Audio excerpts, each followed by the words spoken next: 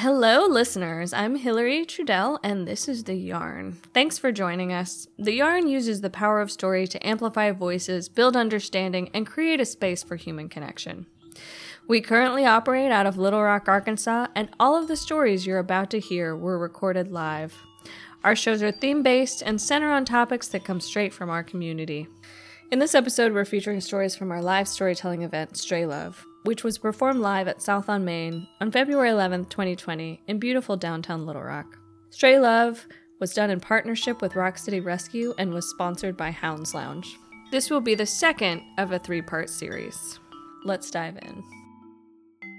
Ryan McGeaney is a writer and photographer living in Little Rock, Arkansas. A native of Kansas, Ryan served in the U.S. Marine Corps before completing degrees in government and journalism. He's lived in Arkansas since 2009, where he has written about rural issues and agriculture. Ryan is also a woodworker and an ultra runner. Here he is from the Yarn stage.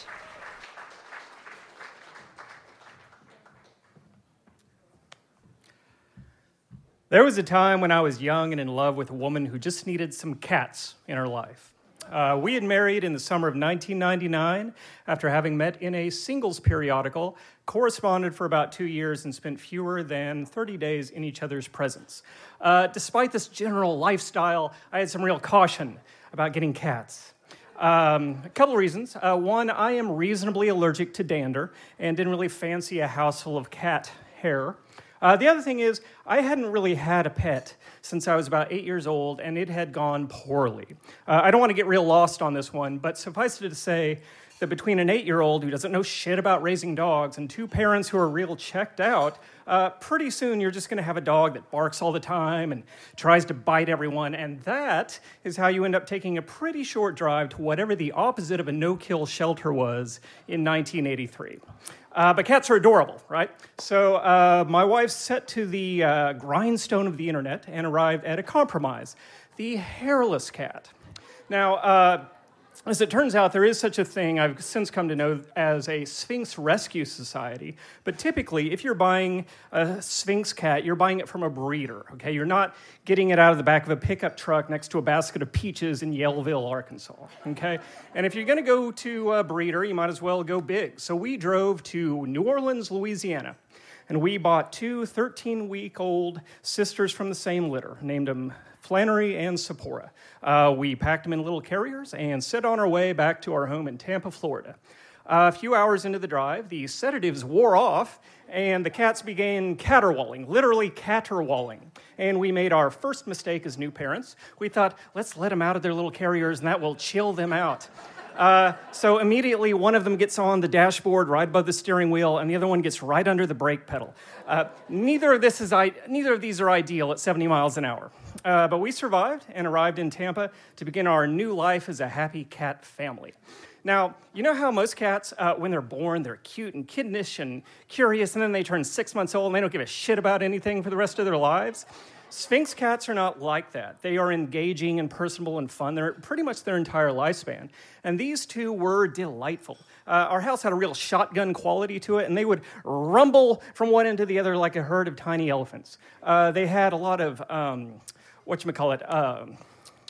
Siamese in their lineage, and so they chattered all the time, like they had their own language. It was worrisome. You begin to become concerned about conspiracy and uprisings. A few months after this happened, after we adopted the cats, the terrorist attacks of 9/11 happened. I was in the Marine Corps at the time, so I was just real busy for a couple of years.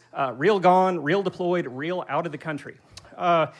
Just 2 years after that, though, my second enlistment came to an end. My wife at the time was real sick of being a military spouse and pretty tired of Florida. I had somehow made it 7 years, still had all my parts, most of my marbles, and just decided not to push my luck anymore. So I cashed in my chips, went to college, finished one degree, then another. We ended up back in Kansas, where we had both grown up. Now, you may remember, once upon a time, you could just get a liberal arts degree in any old thing, and pretty quick after graduation, anybody would hire you and just train you what they needed to do anyway. And just like that, you were in the middle class. Well, all of that magical bullshit came to an end around 2008, about a year before I finished my degree in journalism. So I was just pleased as punch to get offered a reporting job in Northwest Arkansas, which was about a 3-hour drive from Lawrence, where we were living at the time.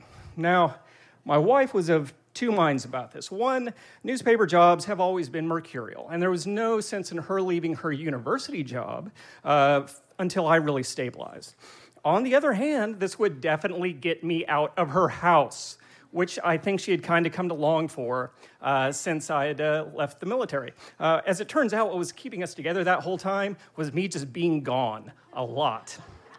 I should mention here, now, my own father has been married 6 times. 6 times. And you know how we're all determined not to become our parents? So there was this definite aspect of like, I will make this marriage work. Nevertheless, also, we just had the kittens to think of, right? There are kids involved. Nevertheless, we separated and then divorced, but we did it amicably, so amicably, in fact, that we actually negotiated joint shared custody of the cats. It's written into the divorce decree. So like every 3 months, I would drive up there, pick up the girls. I paid kitty support. I would introduce them to new women I was dating. Not too soon, though, right? Like you can't go introducing your kids to everybody you meet off Tinder, right? That's not healthy for anyone involved. But I will tell you, one thing that's a good test for a relationship is the bathing process, the cat bathing process, okay? Because hairless cats, if you don't bathe them every week, pretty soon you just have 2 brown cats. So it goes something like stalk, capture, swaddle, wipe their little face, clip their nails, clean out their ears, and then release and like defend yourself, and then you got to do it again because there's another one who's been watching. Right? This is not for like the thin-skinned or profuse bleeders. So that weeded out a lot of ladies. It was pretty good. So around 2013, I got a call, and it was from my ex-wife with a dilemma. Flannery had developed bladder stones. Now, a bladder stone is not an emergency, but if a piece of that stone breaks off and becomes lodged in her urethra, then you have a blocked cat, and that is an emergency. And the vet was just saying, like, you need this surgery or you need euthanasia, because this is not endurable. And, as someone who had never grown up with pets, I had laughed at stories of people who paid real money for surgery for domesticated cats. I mean, this is not a working animal. What kind of investment is that?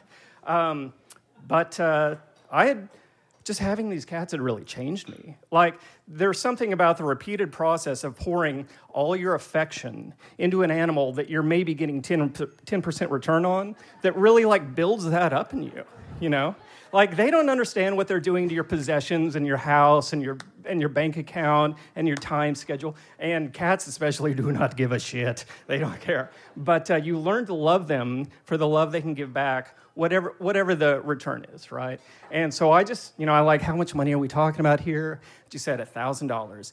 And I didn't even blink. I said, do it. I'll send you half. And it was successful. They went on to live their little cat lives. Shortly after that, I moved to Little Rock following a woman who would become my second wife. She loves it when I introduce her that way. It's great. Try it sometime. But that kind of doubled the drive time between Lawrence, and by this time, the cats were like 15. And that's not fair. Like, you don't uproot a 15-year-old cat every 3 months. So that was really kind of the last I saw him for a long time.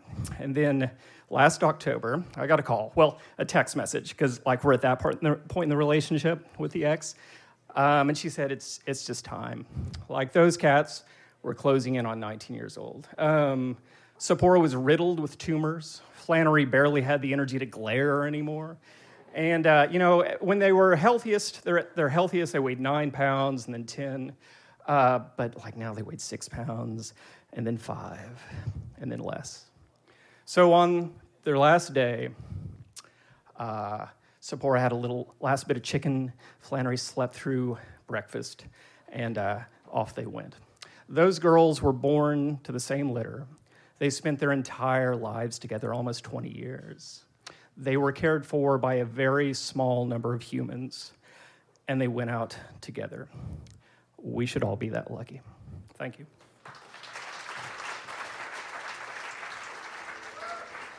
Rosalind Elliott is a professional writer who works for the Central Arkansas Library System. She has performed her poetry on stage with the Arkansas Symphony Orchestra and has a passion for Shakespeare. Rosalind has also appeared in the 2020 Akansa 10-Minute Play Showcase. Rosalind is a lifelong animal and nature lover who grew up singing to horses and riding bareback. She still searches for unicorns while hiking. Here's Rosalind from the Yarn Stage.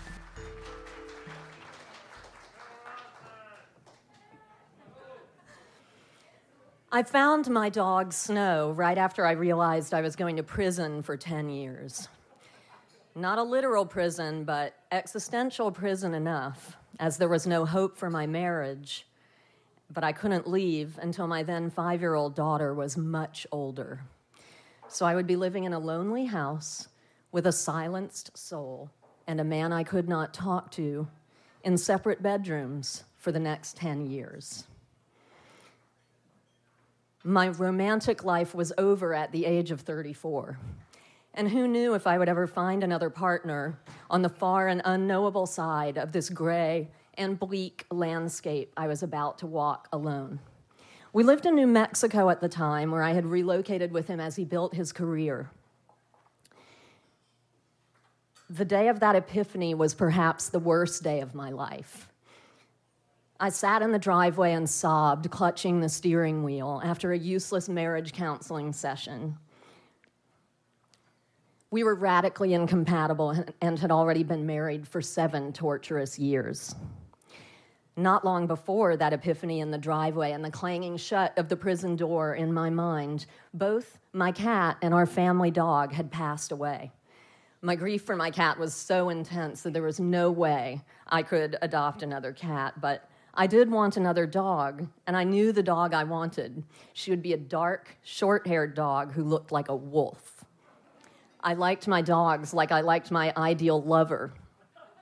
Beautiful, a touch of poetry in the soul, maybe a little melancholy, nonconformist, and utterly faithful. But unlike my ideal man, I could find my ideal dog on Craigslist.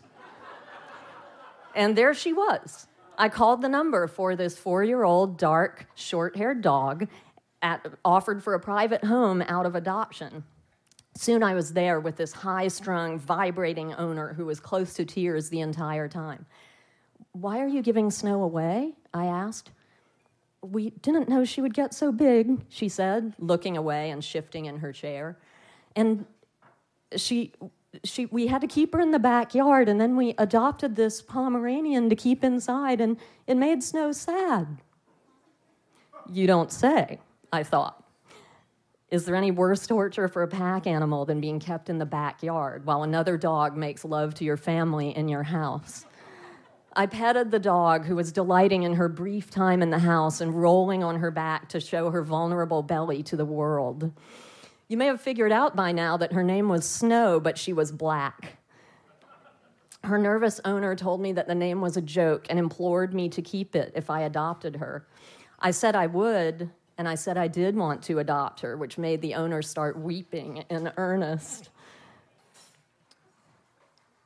"Will you take her now?" she said. "I think I should," I replied gently.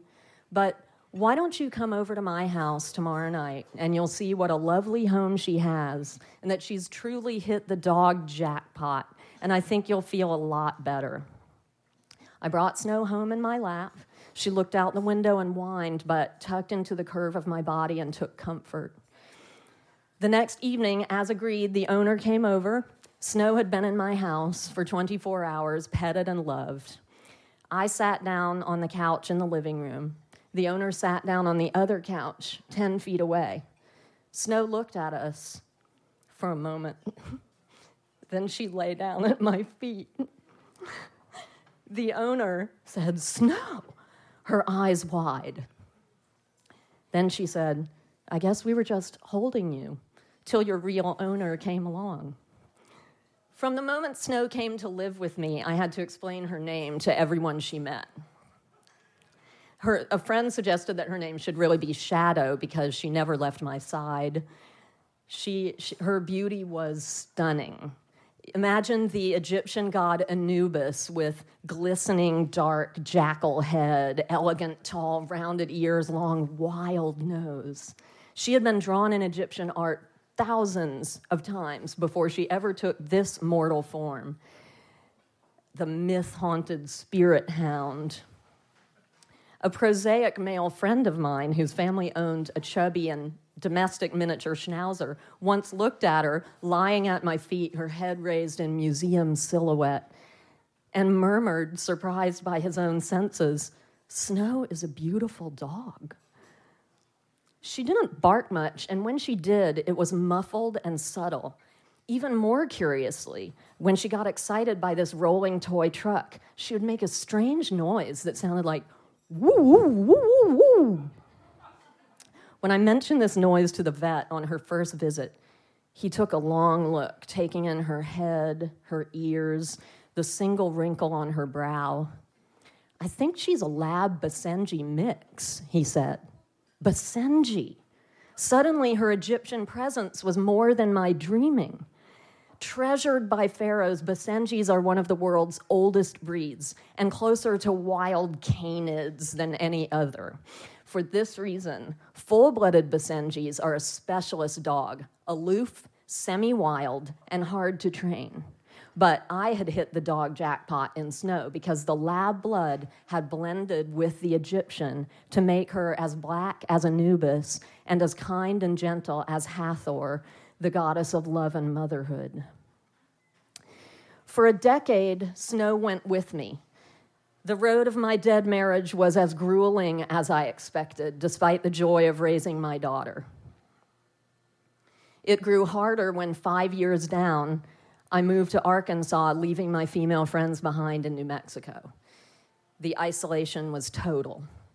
Only teaching drama at a local school kept me engaged and alive through my students, but the lonely silence was still there, deep down, waiting for me, and it took me every time I walked back into the house.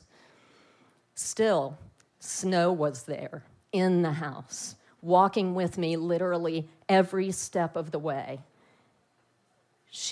At night in my separate bedroom, she would lie next to the bed. I could never get her to share the bed because her gentle nature thought that was unseemly. But when I hung my arm down over the edge, I could touch her fur. She was so close. In 2017, my daughter and I moved out. In 2018, the divorce was final, and the thousands of steps along that road had finally led to the far side and freedom. By 2019, Snow had a dusting of white around her muzzle and limped painfully where she had once bounded 4 feet off the ground through the grass. Her eyes had blued with age. Her hearing had dimmed. I diapered her tenderly for the last 6 months of her time with me. Her last vet was as taken with her as I was, charmed by her sweetness and her depth of spirit. In the end, I lay on the floor with her in the vet's office.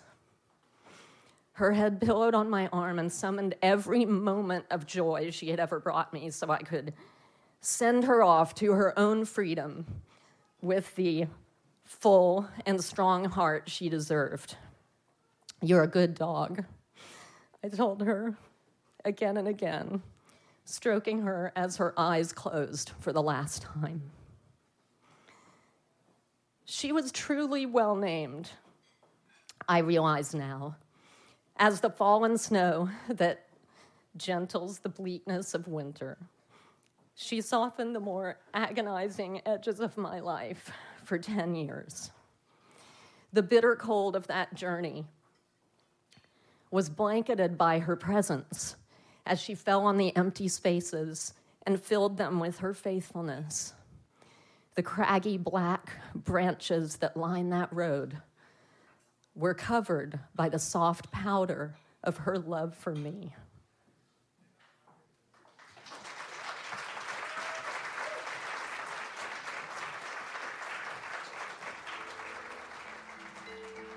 Our next storyteller is Sasha McBain. Sasha learned the power of storytelling as a child growing up in the Scottish Highlands, where stories connected her community to their past, present, and future. As she grew up, she continued to use storytelling to connect with herself and those around her. Sasha particularly loves stories that highlight unspoken shared truths and that show listeners they are not alone, even in their worst moments. Here's Sasha from the Yarn stage.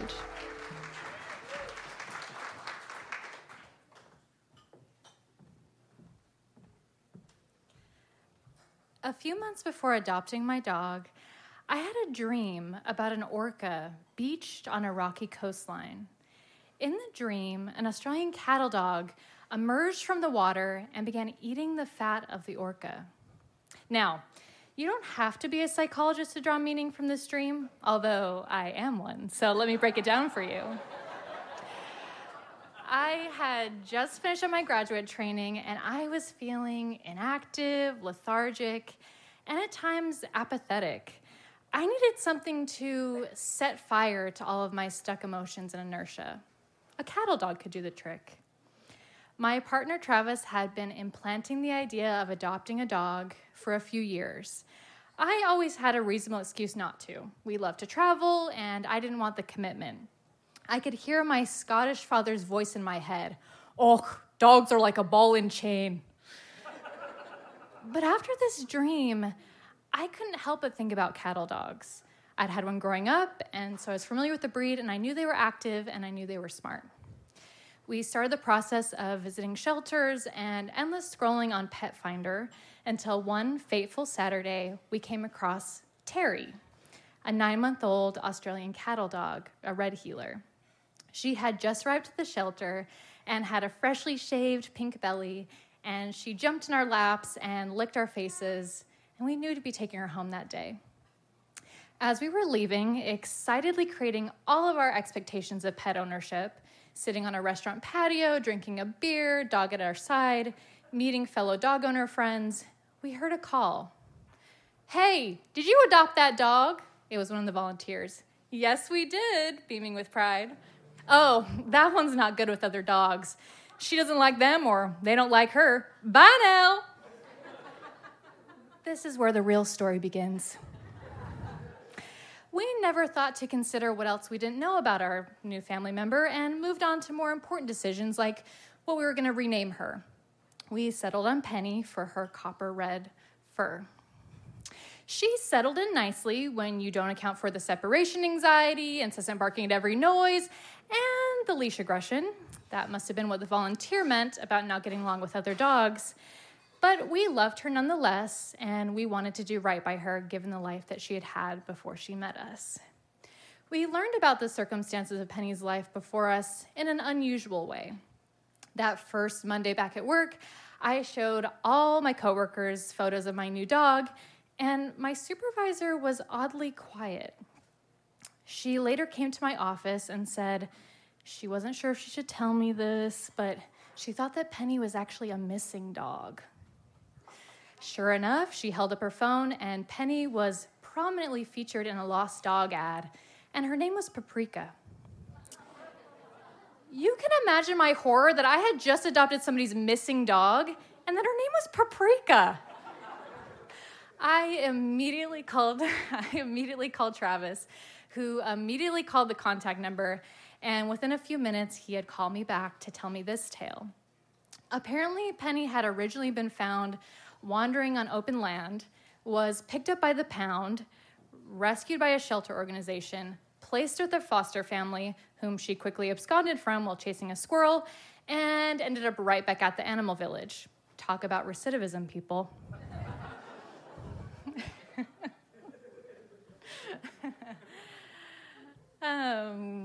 Hold on one second. Brief intermission. Sorry, I'm forgetting my spot.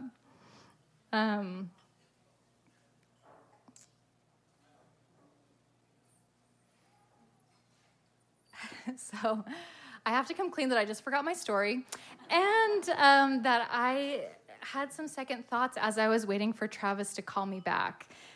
So that first weekend with Penny had been difficult, and I thought, maybe it's not too late to give her back. Maybe this pee-stained rug nightmare can end. This must be a sign. But the more I thought about it, the more difficult it seemed to give Penny up. When we were given the option to keep her, we said yes. Things got worse before they got better. Did you know that cattle dogs require 2 hours of exercise a day? Yeah, 2 hours a day. Things were not going well. Without cattle around, she decided to nip our heels and bark in our faces to play like the doggy version of Bill Belichick. I took her to the dog park to exert some of her energy. You know what she did? She barked in the faces of all the other dogs, barreled through the park, ran into a woman's legs, and knocked her on her behind. Needless to say, we didn't spend much more time at the dog park. Now, as a psychologist, I talk to people a lot about boundaries and assertiveness and facing their fears. I didn't do any of that with Penny, and I was being a total hypocrite, avoiding walks, which only made things worse with her pent-up energy, and not giving her the structure and boundaries that she needed to be her best self.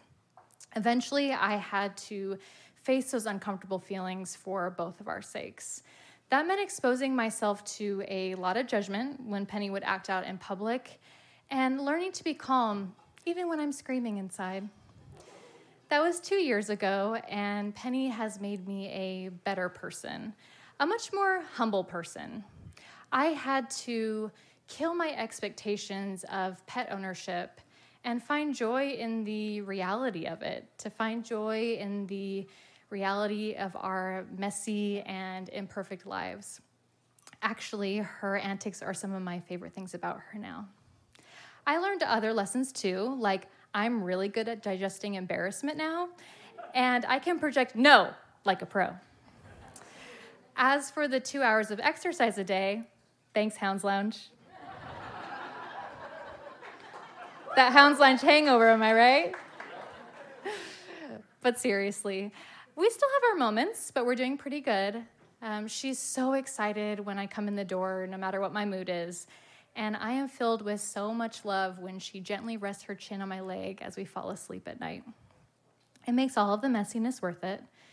There's no beers on the patio, and I don't have the luxury of lethargy anymore. But I mean, look at me. I'm standing on a stage professing my love for my dog. I just hope my next dream is about a wiener dog in Paris. Thank you.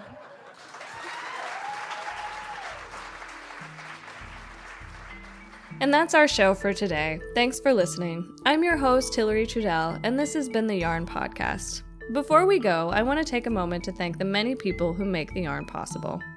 This episode of The Yarn was edited by the capable and wonderful Amaya Jones. Special thanks to our business manager, Sarah Brown. Thanks to Julianne Dunn, our operations director, who keeps us in line and on track. Jensen Hallett, Jesse Rice, and Laura Creech run our comms team and are fabulous at it. Amy Hopper is our partners manager. Emily Warnsdorfer and Ellie Wheeler not only house manage our shows, but bring their artistic talents to all the windows that our venue owners will allow painting. Kelsey Stimack was the stage manager for the show. Laura Creech is our website manager and designer. Stacy Cox takes photos. The Yarn would not be possible, though, without the brave Arkansans sharing their stories with us. So special thanks to Ryan, Rosalind, and Sasha. This show was sponsored by Hounds Lounge and done in partnership with Rock City Rescue. And finally, thanks to South on Main for hosting the show. You can find more on The Yarn at www.theyarnstorytelling.com, and you can follow us on Facebook, Instagram, and Twitter. We also have a podcast on the Big Rock Switchboard produced by the fabulous Whit Behringer. Lastly, we'd love to hear from you. You are our community, and we want to make sure we represent what matters to you on our stage. Send us your suggestions for upcoming shows and comments about this show to info@theyarnstorytelling.com. Remember, at The Yarn, we believe in the power of story. Share yours with us at theyarnstorytelling.com. Everyone's got a story. What's yours?